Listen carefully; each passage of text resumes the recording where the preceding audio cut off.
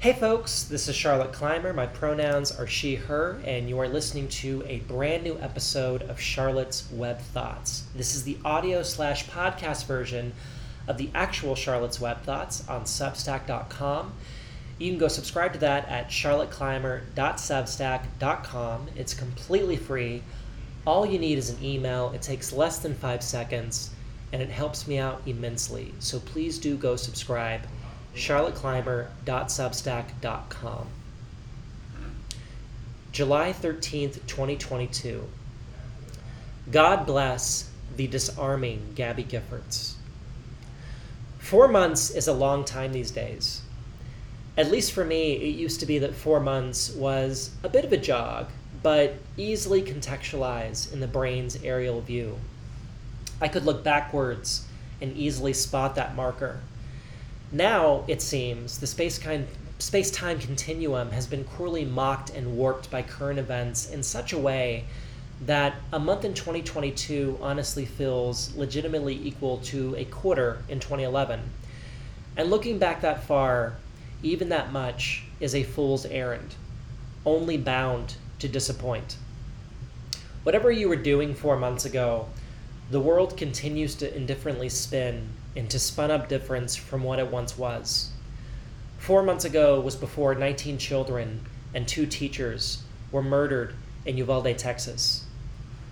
4 months ago was before a white supremacist murdered 10 innocents, targeting the black community in Buffalo, New York.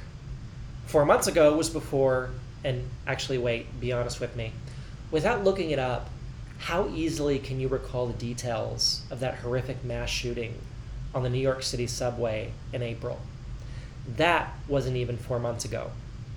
Exactly 4 months ago yesterday, I was at South by Southwest watching the world premiere of Gabby Giffords Won't Back Down, a documentary about the former Arizona congresswoman who survived a brutal assassination attempt in 2011 that left 6 others murdered, and has since been on a journey of remarkable advocacy, both in her medical rehabilitation after being shot in the head at point-blank range, and the widely praised leadership role she has undertaken in the gun reform movement.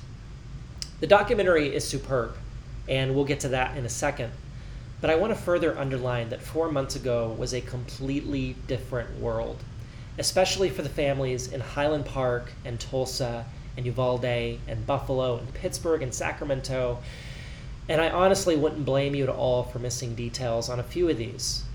In America in 2022, it's hard for even the most news-centric among us to keep up with the mass shootings that make national news, let alone the unending cascade of underreported mass shootings that tear through communities across the country.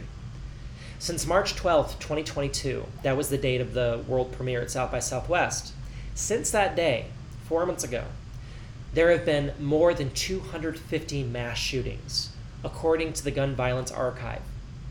In other words, there has been an average of more than 2 mass shootings per day since Gabby Giffords premiered her deeply moving and galvanizing documentary in Austin. More than twice daily. Think about that. This past Monday, July 11th, was a good day for America, but particularly meaningful for Gabby Giffords and every other survivor and advocate in the gun reform movement. Just before noon, President Biden presided over a ceremony in the White House, on the White House lawn to celebrate the signing of the Bipartisan Safer Communities Act, the first gun reform legislation signed into law in 3 decades. Brilliantly shepherded through the notoriously inept upper chamber by Senator Chris Murphy, the law does a hell of a lot more than we've seen in recent memory, and yet has also drawn criticism for falling well short of what our lawmakers should be doing to curb gun violence in America. That's an observation which, forgive me, seems pretty damn redundant. Of course it doesn't do enough. No bill short of taking every single common sense measure would be enough in this crisis. Universal background checks are common sense. Registration of every firearm is common sense. Proper licensing for every gun owner is common sense. Banning civilian ownership of assault weapons is definitely common sense. The absence of any of these in a bill would make that legislation inherently flawed, even if they were the sole absence. That must be the good faith reading of any rational adult in government. But our government is not flushed to the gills with rational adults. And so the most rational adults among us must not let the perfect be the enemy of the good. Let me state this resolutely. This new law is substantial progress and deserves celebration, and I personally don't need more than a moment's thought to understand that many thousands of lives will be saved because of it. That is worth celebrating. Of course it's not enough. Why would it ever be enough? 18 years from now, thousands of children will have just graduated from high school who would have otherwise been brutally murdered in a mass shooting, or by an abusive relative, or by themselves with an unsecured firearm in their home that was purchased by a domestic abuser. I was there on Monday with hundreds of other attendees. I saw Manuel Oliver stand up in the middle of the president's remarks, not far in front of me, and let the world know this isn't enough. That's true. It's not enough. He has every right to be angry at the pace of all this. The man lost his child. That is a pain I can't begin to fathom. I also saw numerous advocates carrying full-size photographs of their slain loved ones, far too many of those being a child's school portrait, coming up to President Biden and other elected officials to thank them for taking a few steps forward, saving a few more thousand lives, giving a few more million people a bit more hope for the future. It seemed like just about every single gun reform advocate in the country was at this ceremony, and almost all of them were willing to express two thoughts simultaneously: that this bill is a good thing, won through dogged advocacy, and also that it's not nearly enough. This new legislation wouldn't have been possible without countless advocates doing the labor for so many years. And even so, Gabby Gifford's story is one of those that stands out among that extraordinary crowd. A few hours after the ceremony, many of us made our way downtown to the U.S. Navy Memorial Plaza for the D.C. premiere of her documentary. 4 months is a long time, as we've now established, and I could definitely feel the difference between the screenings. I didn't feel as depressed or worn out in Austin. Maybe it was the lack of national reporting on mass shootings in the first quarter of this year, but the whole situation seemed to significantly lessen in its incessant horror for a bit. Certainly nothing like the gauntlet of terror to which we've all been witness since April. And yet, there was hope.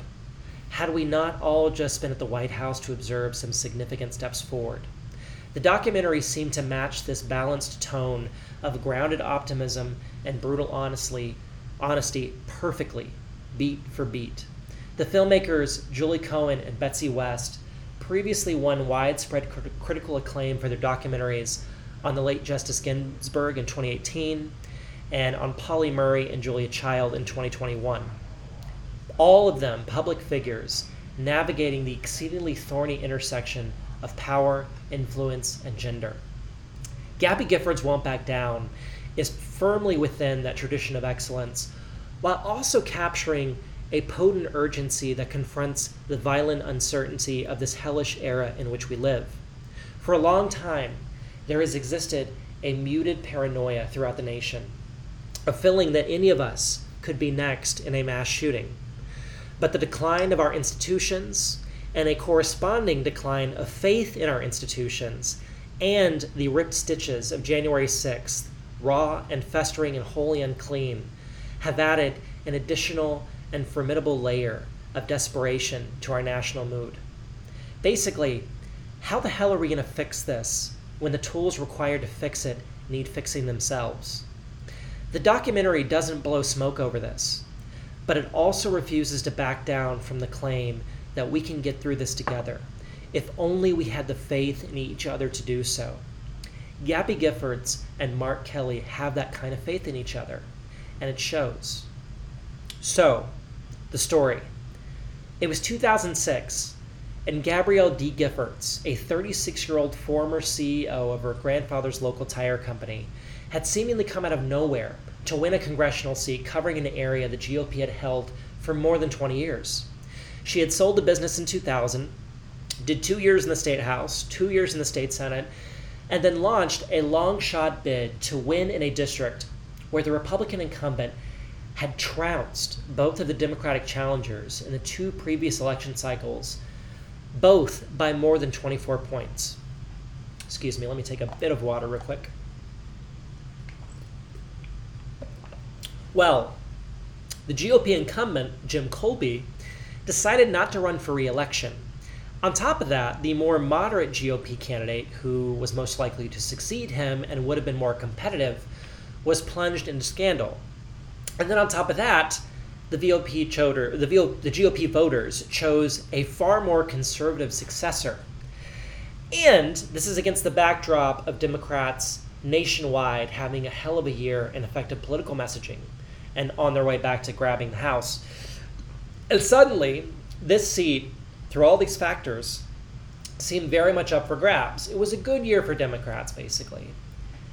Yet, all of that still fails to account for the magnitude of the pendulum rebound that occurred in Arizona's 8th congressional district that year.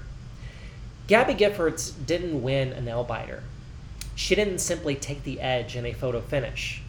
She won by more than 12 points. An unqualified landslide. A swing of 36 points among voters from Republican to Democrat in only 2 years. It wasn't just that she won in a landslide, but that she did so in a district that was overwhelmingly Republican supporting. And she did this while being unapologetically pro-choice, supporting a pathway to citizenship for undocumented immigrants, and refusing to agree that marriage should be restricted to one man and one woman. Because remember, this is 2006. How? How was she able to do this?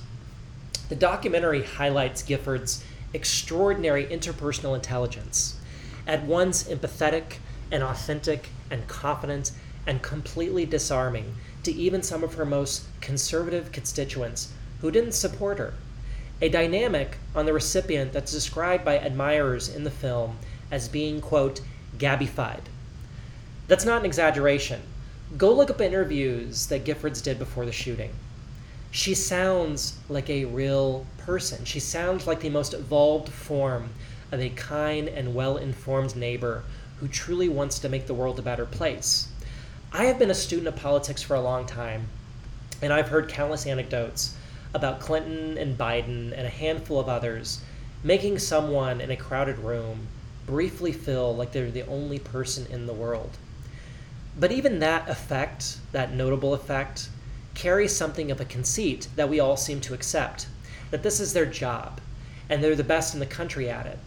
And the greats, with a capital G, are meant to suspend reality for a few moments. It's almost like a magic trick, and we understand it's not real, and the vast majority of us are okay with that. But the thing about Gabby Giffords, which seems abundantly clear, is that she never needed the benefit of reality being suspended in order to reach someone. It wasn't magic. It wasn't a trick. It was just her, being herself. The opening scenes of the documentary point to Giffords' most likely trajectory back in the early 2000s. A handful of terms in the House, then probably some time in the Senate, and down the road, it is implied, and quite rightly, a truly competitive candidacy for the White House from a notable swing state, probably sooner rather than later. It was the first week of January in 2011 when Giffords and her advisors had made plans to huddle in D.C. and start prepping for a likely run against then-Senator Jeff Flake in 2012. By the way, can you imagine that race? She would have cleaned his clock.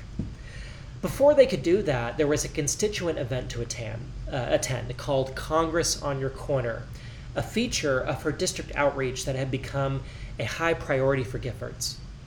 It was supposed to be 90 minutes of greeting folks and talking out their concerns in front of the Safeway and La Toscana Village. Just past 10 a.m., as Giffords and her staff engaged with constituents, a coward whom I refuse to name, armed with a Glock 19 pistol and several magazines he had purchased at a sporting goods store just a 12-minute drive away, walked up to the Congresswoman, shot her in the head at point-blank range, and then began firing at everyone else. Ooh, I'm going to take a drink of water real quick.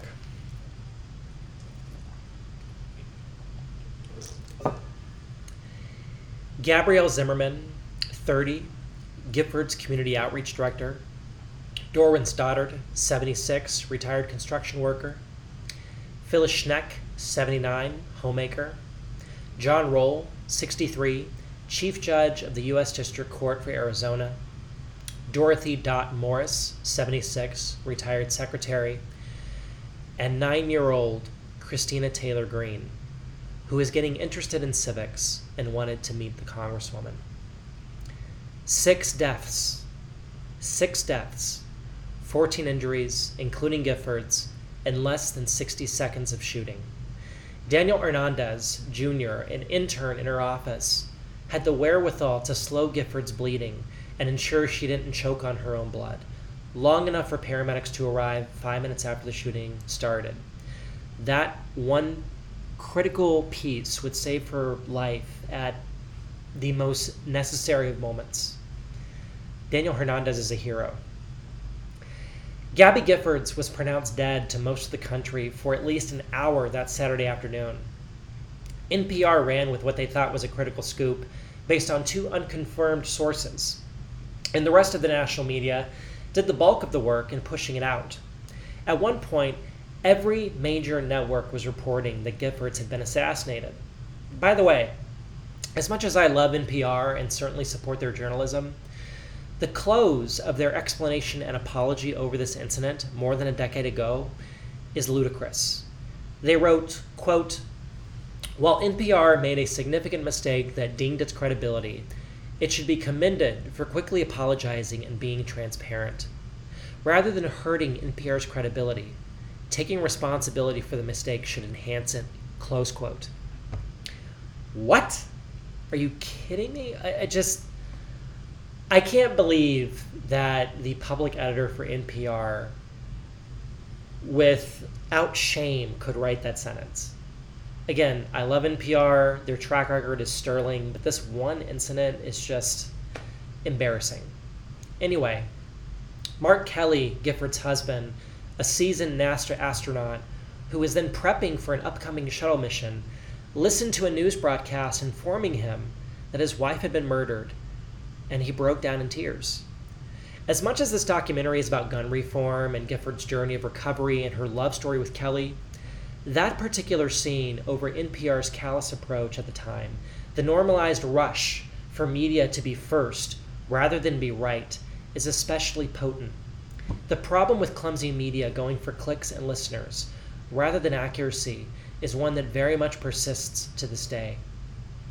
Did I mention that Giffords and her family have a hell of a sense of humor? I certainly didn't expect to laugh as much as I did while watching a documentary on an assassination attempt. Throughout her recovery, Giffords, even through the dense fog of recalibrating her brain, sparks scenes with her wit and warmth.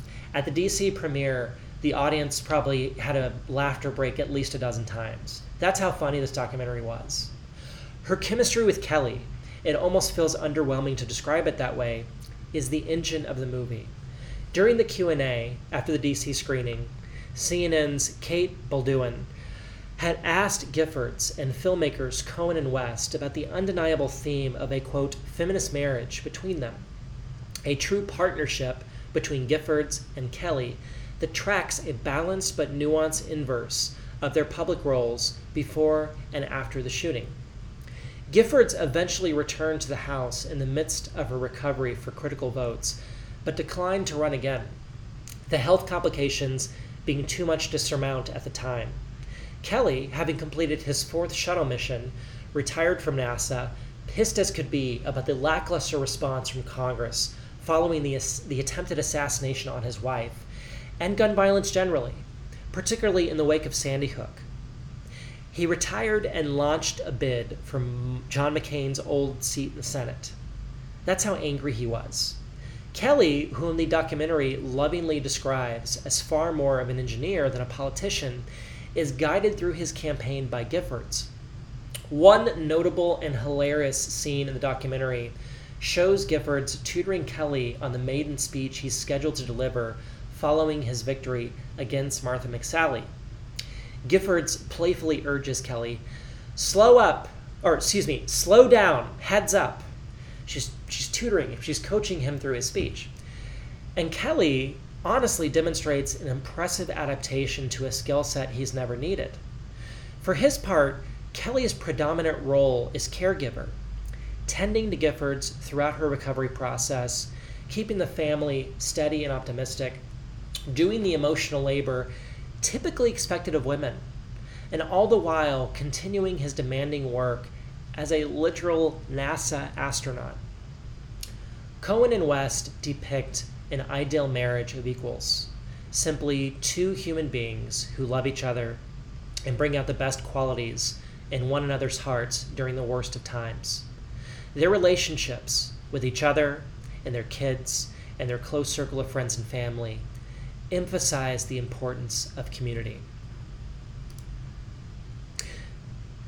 I met Gabby Giffords in Austin after that screening back in March, and I couldn't help myself. I had to come up to her to get a picture with her at the DC screening on Monday.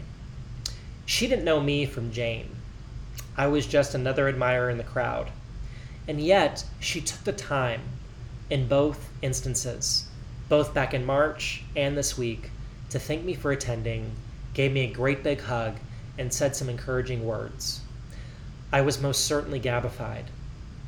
4 months is a long time these days, and the world is already very, very different from March, as it will be in November, 4 months from now.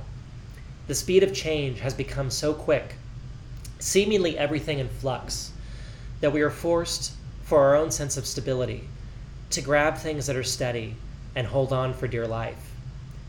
It is in uncertain times that leaders who can offer us a sense of certainty shine the brightest. The Gabby Giffords, who was once discussed as a likely future presidential candidate more than a decade ago, is the same Gabby Giffords who received the Presidential Medal of Freedom, the nation's highest civilian honor, last week.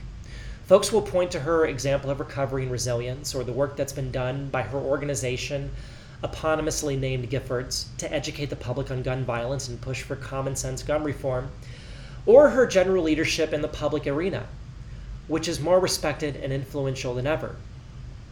But with humility, I would offer that none of these are the greatest achievements of Gabby Giffords. Her greatest achievement is reminding us all of the importance of community in an era through which our country has never demonstrated a greater need for it. 4 months is a long time, and the world is changing quick on its own axis. But Gabby Giffords, more than a decade on, even in her most vulnerable moments, hasn't changed much at all. She's always been right there, in the community, doing the work. If leadership means empathetic continuity, she's among the greatest to ever take that walk. God bless her for it. Gabby Giffords Won't Back Down enters nationwide release in theaters this Friday, July 15th. You can view the trailer, and you can find showtimes in my blog on Substack.com.